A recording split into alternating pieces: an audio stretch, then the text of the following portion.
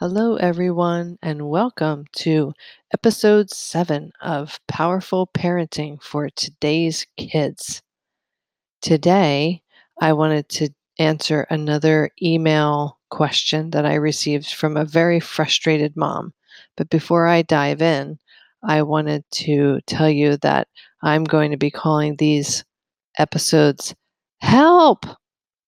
And that is going to stand for helping everyone love parenting.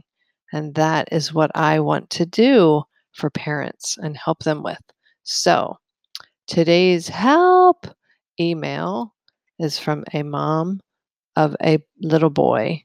She says, I have a 6-year-old son who does not listen to anything I say to him unless I scream and yell at him. I hate that I have to do that. It feels like he does this on purpose. I just want him to listen and I don't know what to do. Help! So, this is a common complaint and a common frustration for many parents that they feel that their child does not listen to them. And one of the things that I tell parents is that they must connect to their child before they correct their child. Connection before correction. And that's another idea that I learned from my dear friend and mentor, Dr. Shafali. And so when a child is not listening, or a child is having a temper tantrum, or talking back, or really doing anything that is different than what we would wish them to do, uh, if their behavior is distasteful or unpleasant in any way, I teach parents about this concept called the iceberg. So, behavior is actually a form of communication. It is not actually the thing to focus on, but it's very easy for us parents to get stuck on the behavior, the tantrum, the talking back, the not listening. We get stuck there and we stop there. And then we try to address the behavior that we're seeing. But the behavior is really the tip of the iceberg. It is that little bit that sticks up above the surface of the water. If you looked at a cross section of the water underneath, that iceberg is gigantic. It's so much bigger than what we see on the surface. So, on the surface is the behavior, underneath is what's really going on. So, one of the things that I believe is that children want to do the right thing. They want to make the right choices. They want to do a good job. And when they don't, it's because something is preventing them from making the right choice or doing a good job. And so that behavior shows up because it's a messenger to tell us that there's something missing. There's a need, an unmet need that the child is having that needs to be fulfilled. And so our job as parents is to dive underneath of that behavior that we're seeing at the moment and try to see if we can figure out why it's happening. What is going on? What unmet need is there under the surface? If we can meet that need, the vast majority of the time, the behavior simply vanishes without the need for punishment because it no longer needs to be there. It no longer has any message to deliver to us.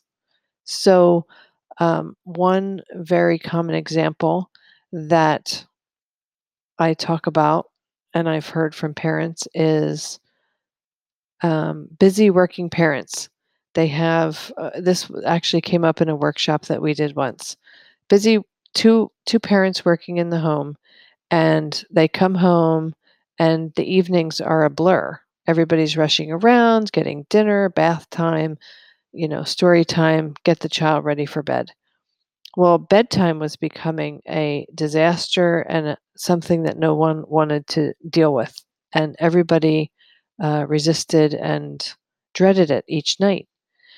And it was because the parents would go through the whole bedtime routine, the bath and the brushing teeth and getting PJs on, and then read a book, sing a song to the child in their bed. But when they would leave the bedroom, the child would immediately follow them out of the bedroom. And no matter how many times they took the child back into the bedroom, the child kept following them out. And so this was an ongoing problem, and it was the same thing every night. And as we talked through it more, the parents came to realize that probably what the unmet need was that was under the surface was that their child was craving connection, more connection with his mom and dad. And so they began making a much more concerted effort at spending very high quality time with him when they were home from work. And as they started really filling his bucket, his need for connection during the times they were together in the evenings and on the weekends, suddenly bedtime was no longer a nightmare. He wasn't desperately trying to get attention at 9 o'clock at night because he got the attention he needed at 6 o'clock at night and 7 o'clock at night.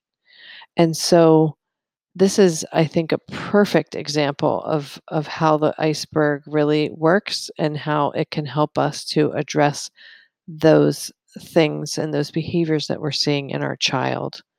So for this mom of this 6-year-old, I'm not sure exactly what his particular behaviors are. She just said he's not listening. So I would encourage that mom to really look at her child through the lens of the iceberg and see if she can determine what could possibly be going on under the surface of that not listening. What unmet need is there? What is that behavior coming to tell her to take a deeper look at? And if she can meet that need, that listening or the lack of listening will probably diminish. And so, what are possible unmet needs? Well, sometimes it can be very easy to figure out am I hungry? Am I tired? Am I overstimulated? Am I not feeling well, coming down with something? The child could be wondering, am I feeling loved? Am I safe? Am I cared for? Can I do things for myself? Am I capable?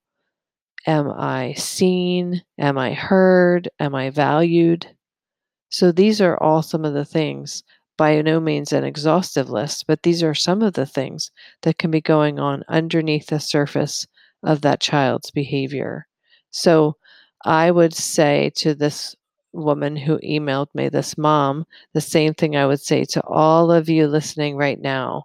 When your child is displaying a behavior that is less than desirable, see if you can look at their behavior through the lens of the iceberg and figure out what is the deeper need that you need to address, and then see what happens to that behavior.